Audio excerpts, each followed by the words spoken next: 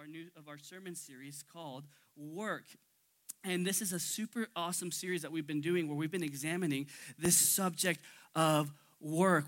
When we think about work, studies show that we're going to spend 90,000, maybe 90,000 plus hours at work. We're going to spend 1/3 of our lives at our occupation, whether that's staying at home with the kids or holding part-time jobs or full-time careers. A place where we spend a majority of our time is at work. But if we're honest with ourselves, we sometimes live these misguided, compartmentalized lives that separate secular work from spiritual life or spiritual work.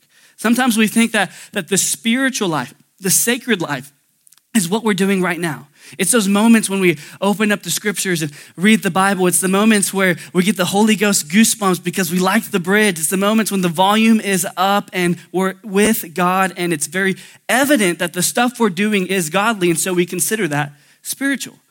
But when we consider our work, we sometimes think it's maybe more secular or non-spiritual because maybe it's not some sort of ministry title. During the Reformation, there was a period where being in ministry, a priest, or having a religious occupation was held in such high esteem because the day and age favored Christianity through Constantine's rule. And Martin Luther comes along and begins to completely flip this idea upside down with his theology of vocation, saying that there's no distinction. That the work that you're doing, tilling the field, raising the kids, cooking and cleaning, is just as sacred and as important as the work of ministry that we're more familiar as categorizing as spiritual.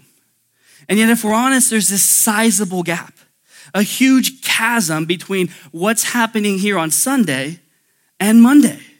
And what we believe about the gospel, the good news of the kingdom of God, is that it doesn't just individually change us and transform us, it changes everything.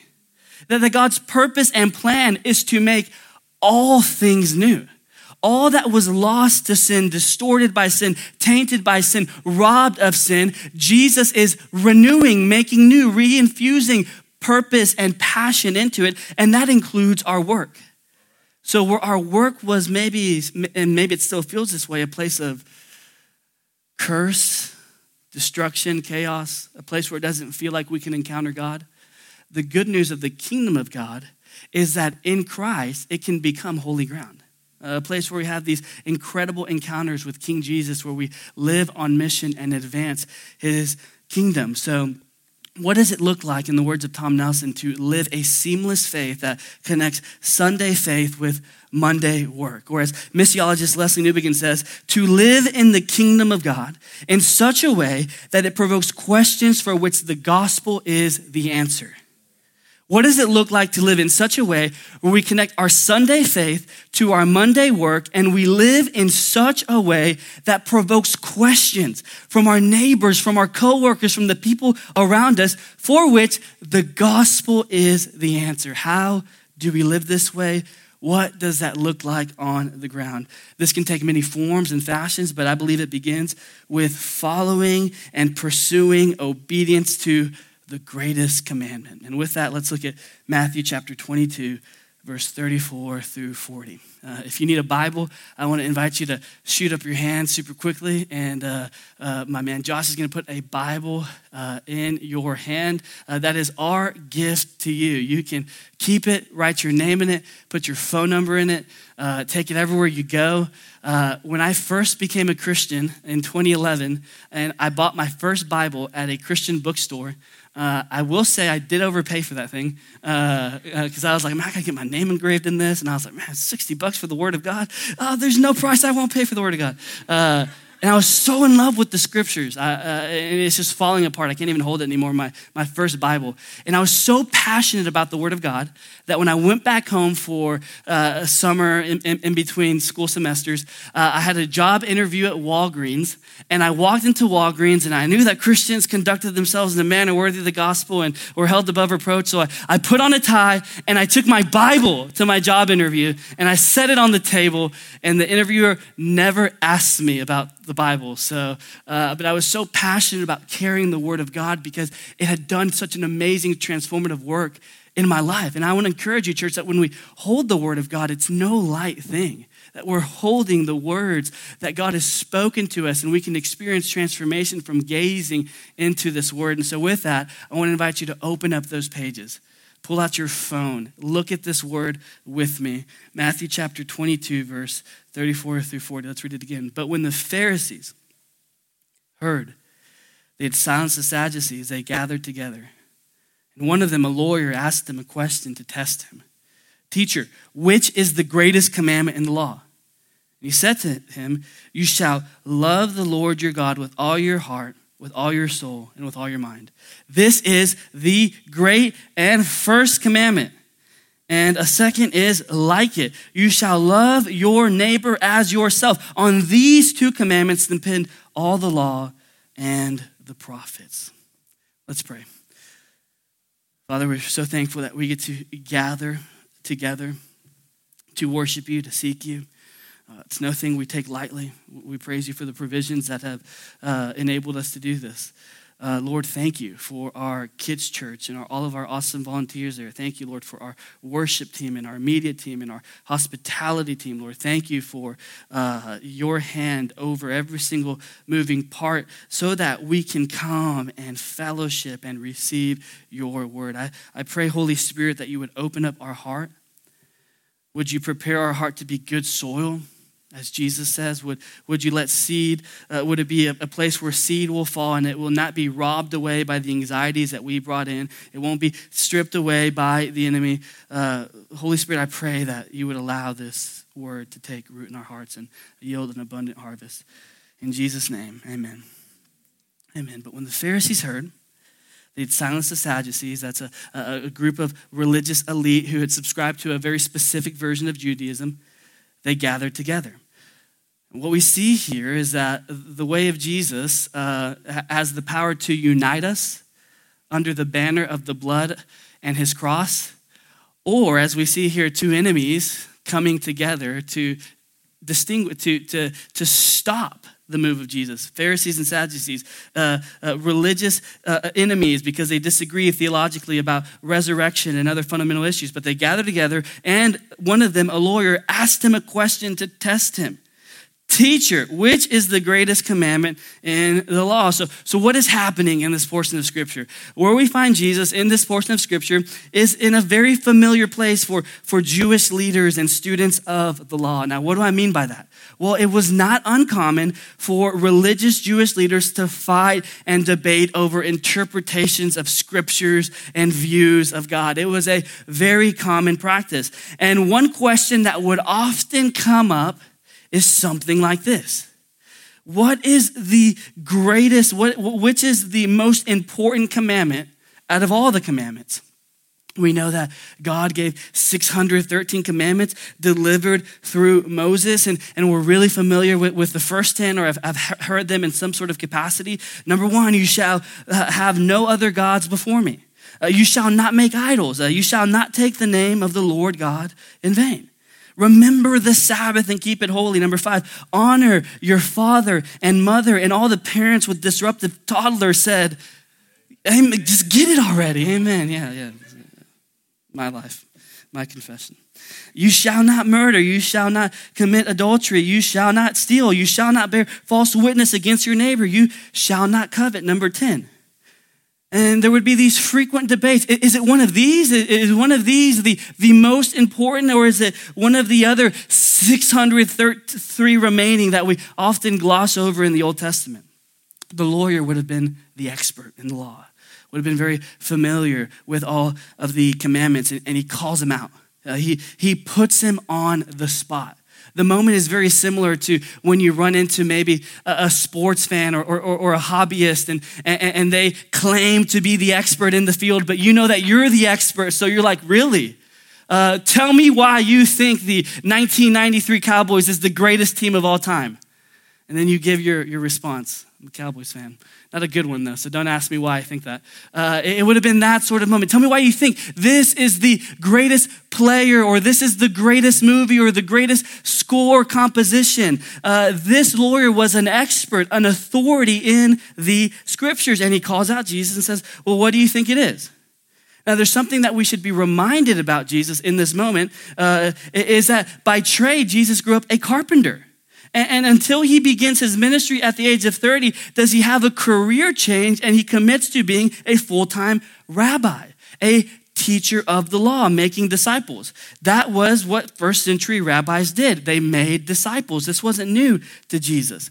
But what Jesus was doing different was he was doing so in a countercultural way. And this infuriated the religious elite because they were trying to preserve a way of life. In this day and age, there was a social hierarchy, and at the top with all the political and economic power were the religious elite who most benefited from this oppressive system. And what is Jesus doing by living the way that God has called us to live? He's dismantling the way of life that they were so radically committed to. The question is, well, how were humans designed to live? Humans were designed to live unrestricted by sin and in union with God. That is what we see in the beginning. This union with the Godhead, perfect relationship that isn't restricted by sin. Genesis chapter 3, sin comes and taints this perfect relationship that humans have with God, and it also taints and severs and disrupts all relationships. And what Jesus is doing is living the way that you and I were designed to live, in perfect union with the Godhead and unrestricted by sin. And in this ministry of Jesus, he's causing all sorts of divine disruptions. The sick are being healed. The broken and the outcasts are being set in family. The dead are rising, and the powerless and the poor are finding life in Jesus.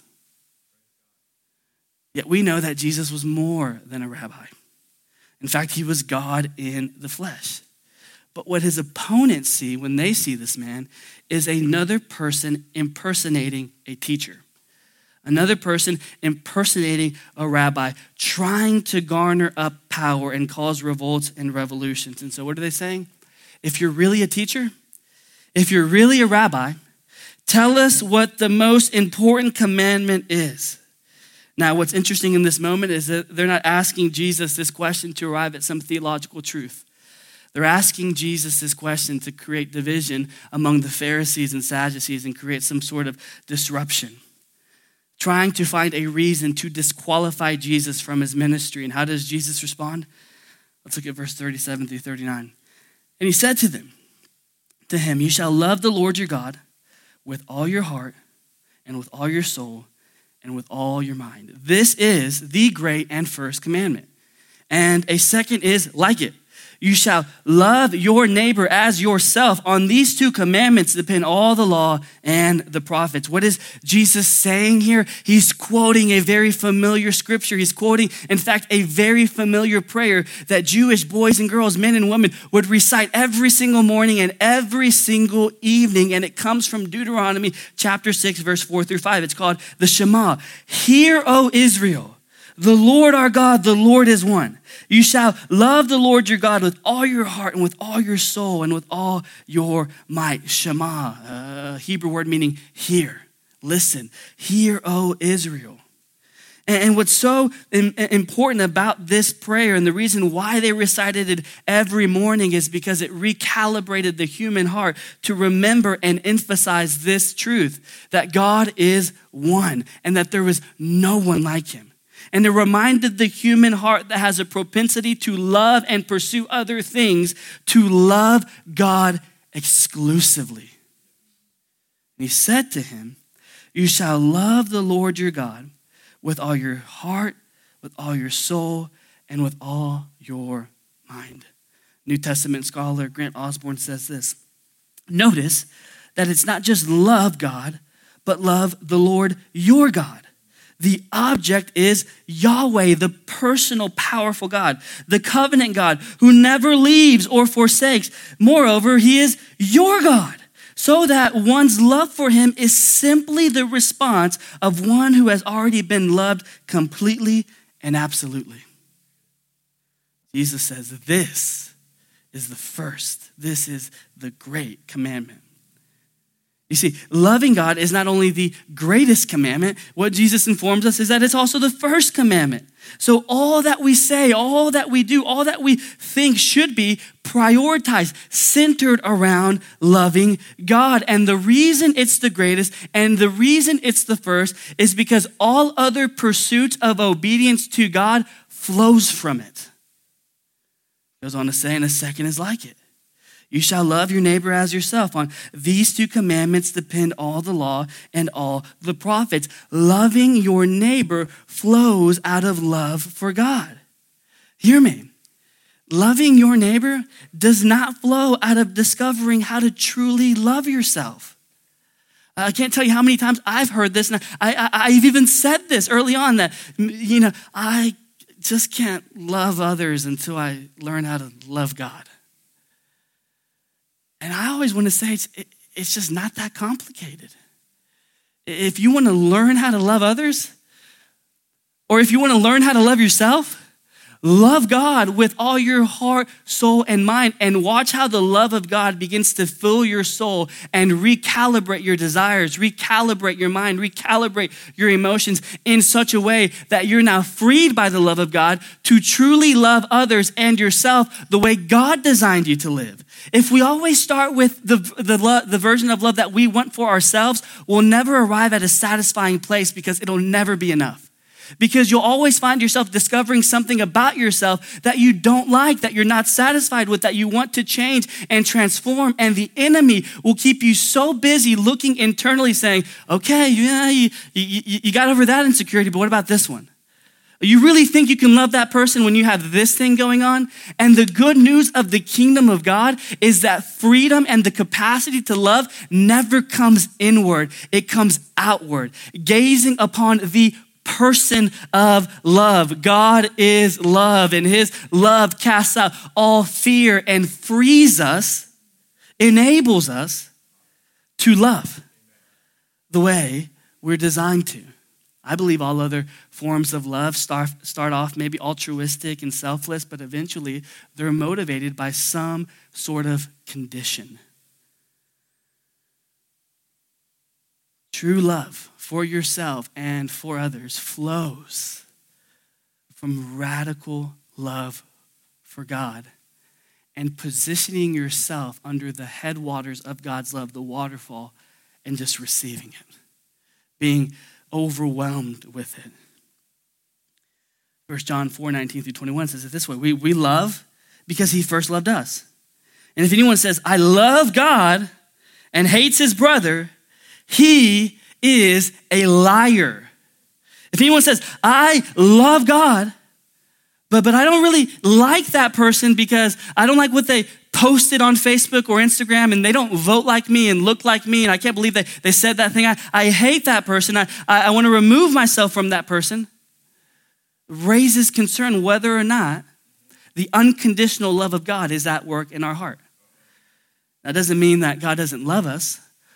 Rather, there's parts of our lives being exposed by the grace of God where we realize here's another place where God's love can take over all over again so that I can love selflessly the way he does. For he who does not love his brother, whom he has not seen, cannot love God, whom he has not seen. And this commandment we have from him, whoever loves God must also love his brother. Listen to this quote by M.J. Wilkins, theologian. He says, love is an unconditional commitment to an imperfect person in which one gives oneself to another to bring the relationship to God's intended purposes. The person who loves God with all her being, heart, soul, and mind will understand that God's will for her life is revealed in the Old Testament, and she will gladly, eagerly obey it because she knows that in doing so, she is living the life the way God has designed it to be lived. In turn, her obedience to God's will transform her entire being, heart, soul, and mind into the image of God so that she is more like she is more like what God has intended for her to be like. Furthermore, loving her neighbor as herself means that she gives herself to other humans to help them live as God designed life to be lived, so that she helps them in their own transformation. These are the greatest commandments because they go to the essence of the way God has created humans to live, giving oneself to God and to others to fulfill his purposes for us as the crown of his creation, and displaying our lives to the glory, in displaying in our lives the glory of God's kingdom on earth. Jesus' inauguration of the kingdom enables this to be a concrete reality for his disciples. When Jesus arrives on the scene, and he begins to reverse the effects of sin, and he hangs on the cross and raises from the dead, he has enabled you to experience God's love and love others in a way that would have been otherwise impossible, restricted by sin. But now that the power and the penalty and the presence of sin has been dealt with, you are now freed to enjoy this horizontal relationship of experiencing God's love and receiving his God's love that isn't dictated by whether or not you're lovable. That has nothing to do with your performance or your inaccurate evaluation of yourself. That has nothing to do with what you did last night, how you arrived here this morning, or what you have planned or what's going to happen this week. It's this unconditional love that we're now recipients of because Jesus died to get it inside of us, and he died to enable us to live by that love in such a way that we can love others into all that God has called them to be, selflessly, unconditionally, and sacrificially. This has incredible implications here because, hear me, the fruitfulness of your Christian life has less to do with how well you measure up and how good you're doing the quote-unquote religious stuff, how good you're being a good person and following the rules. No. It has less to do with those things and more to do with how much you truly love God and how much of his love you've allowed to get inside of your heart, soul, and mind. You see, the scriptures make it abundantly clear that our problem is not simply misbehavior and doing the wrong things. Our primary problem is a worship disorder. We choose to love other things, other people, other stuff more than we love God. Instead of centering him and prioritizing him in our life, we take other things more into consideration than the one true God. The scriptures make it abundantly clear that this is called sin, and this mechanism of sin is inside the human heart, and it restricts the human heart from loving the way God has called us to love and receiving love. And instead, we look for it in all the wrong places and people. So how are humans designed to live?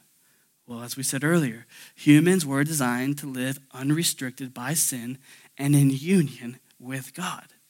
The good news of the kingdom of God is that all that was lost in the beginning has been and is being restored and redeemed in Christ Jesus. That when we place our faith in Jesus, we connect to God in such a way that we can experience union with him as intended in the beginning and live our life geared, directed towards the face of God, unrestricted by sin.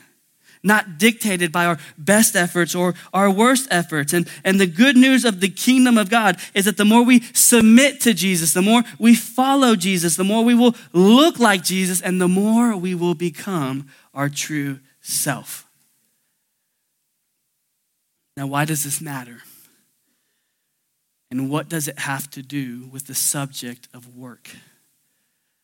What does it have to do with how we're clocking in tomorrow morning or showing up to classes or parenting, walking into the office, in the shop? What does it have to do with the everyday stuff of life?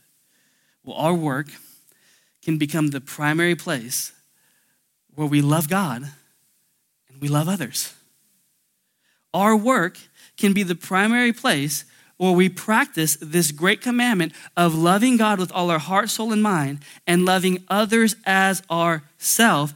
And we don't have to wait for a grand spiritual experience or a scheduled time on the calendar to live the way God has called us to live. when you are in the classroom and the teacher is lecturing, you can love God with all your heart, soul, and mind by saying, Lord, take this laptop and take this pen, and may I take notes that glorify you in such a way that you would be honored in this class by the way that I work.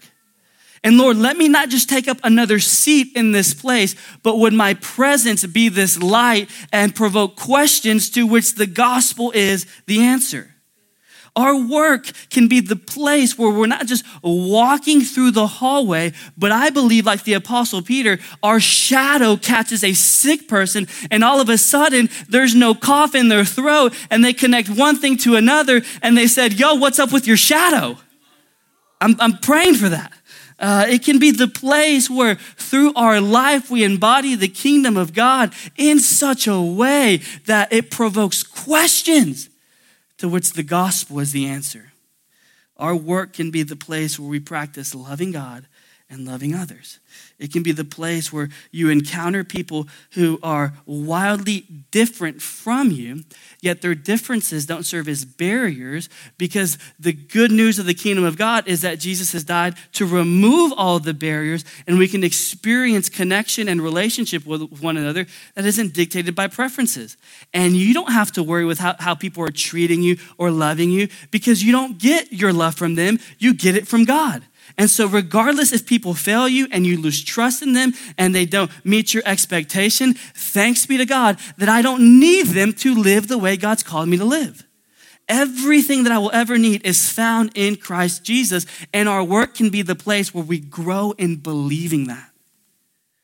You see, God has placed those people around you so that you can love them into all that God is calling them to be, because you've received and you're receiving the love of God, and it's flowing through you and touching your neighbors. Work is the place where we can actively grow in loving God and loving our neighbors as ourselves. And what does this look like? I love this excerpt from an article from theologyofwork.org. It says this: Jesus not only commands us to love others, but to love others as we love our own selves. And what does this look like in the workplace? It looks like a cook double-checking the internal temperature of a hamburger after someone says, hey, does this look all right to you? Because that's what she would do if cooking the hamburger for herself. It looks like a sales clerk calling over a more experienced colleague when a customer asks a question he is not sure he knows the answer to, rather than giving an answer he thinks is right, because he would want that information himself before buying. It looks like a mechanic stripping apart the brake job he just completed because he heard a strange noise, and that's what he would do before driving his own car. It looks like a businessman asking his colleagues, is it possible we're not taking her seriously enough because she's a woman? Knowing that he would want a colleague to stand up for him when he's being misunderstood. You see, your work is not simply your occupation. It's not simply the place where you clock in, or if you're at home with the kids, just try to make it to bedtime, or if you're a student just trying to get from class to class. No, it's much more than that. In the kingdom of God, your work is the place where you can have radical encounters with God, and it's also your mission field. The place God has strategically placed you to love the people around you into all that God has called them to be. And if you ask yourself the question, well, God, what are you calling my neighbors to be? That is God's gracious invitation to seek him in prayer and wait for him to reveal that to you. Your work is the place where God has placed you to reunite heaven and earth. Because why? The kingdom of God is inside of you, so much so that it's springing forth from you, and you're graciously displaying a love that's so profound and so transformative that in and of itself, it invites others to taste and see how good God truly is. Your work is more than an occupation and a responsibility. It is your God-given assignment to love him and love others into all that he's called them to be. Let's pray and ask the Holy Spirit to make this a reality in our lives.